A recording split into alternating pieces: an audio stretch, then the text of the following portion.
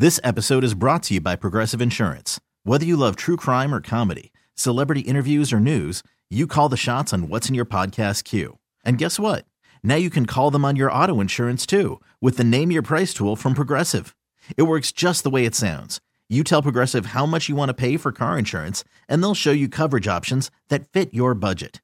Get your quote today at Progressive.com to join the over 28 million drivers who trust Progressive. Progressive Casualty Insurance Company and Affiliates.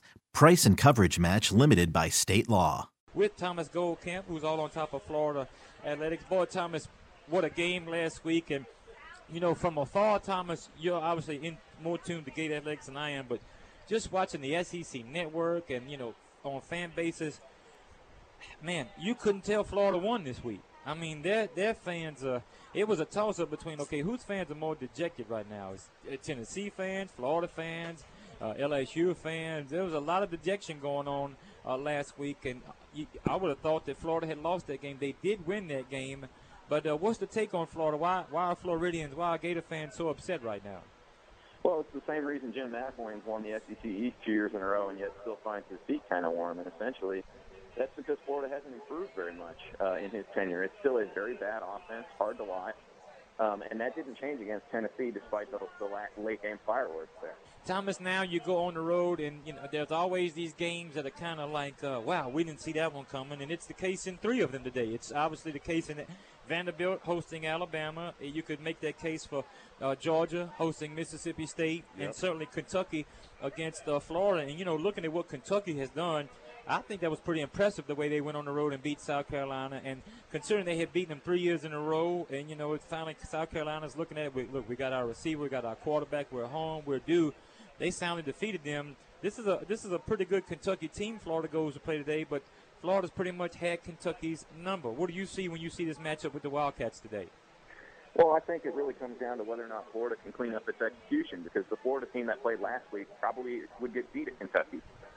You know, Kentucky's got a good quarterback. I think they do some things that Florida probably struggles with because Florida's not very disciplined up front defensively, and if you are not gas-bound against that quarterback, he's going to hurt you. And then the other thing I think is, you know, Florida's got to avoid turnovers. They fumbled the ball 7 times in the first 2 games, and it hasn't really cost them a ton yet. But those are the kind of things that you can't make those mistakes on the road. And Kentucky will certainly be fired up and looking to take advantage. Well, you know, Thomas, and it's almost the opposite of, you know, what took place. Because when Coach Muschamp was there, you saw Coach Muschamp's forte. He was a defensive guy. And I don't say it was expected, but his downfall you wouldn't expect would be, okay, well, the defense is giving up 40 points and 452 yards a game. That wasn't the case. He couldn't get the offense going, but he was a defensive background guy. Well, now is you got an offensive-minded guy who's supposed to be a quarterback guy. And, you know, Florida's recruited very well. They got some of the nation's top prospects at quarterback.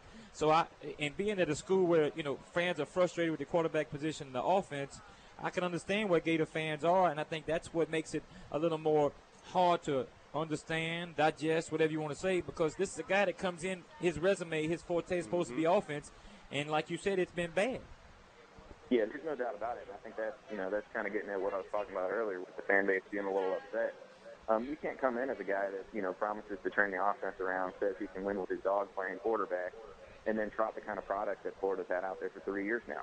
And the biggest issue is the excuses are starting to fade because Florida's got an offensive line now that has been around for a couple of years. They've played together, and they're still not playing well.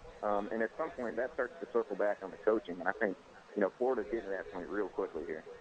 Yes, they are. Thomas Goldkamp, LSU's next opponent in SEC play at Gainesville in a couple of weeks. Thomas, how can everybody get the latest on the Florida Gators? Right now it's a hotbed. Fans are sounding off over there at the Gator Nation. Oh, yeah. Yeah, we'll have plenty of updates on everything, kind of see how today unfolds. But you can find us on the internet at florida.247sports.com. And if you're on Twitter, you can follow me at Thomas Goldkamp. Thomas, thank you so much for the time. We appreciate it. Yep, thanks for having me, guys. This episode is brought to you by Progressive Insurance. Whether you love true crime or comedy, celebrity interviews or news, you call the shots on what's in your podcast queue. And guess what? Now you can call them on your auto insurance too with the Name Your Price tool from Progressive. It works just the way it sounds. You tell Progressive how much you want to pay for car insurance, and they'll show you coverage options that fit your budget. Get your quote today at Progressive.com to join the over 28 million drivers who trust Progressive. Progressive Casualty Insurance Company and Affiliates. Price and coverage match limited by state law.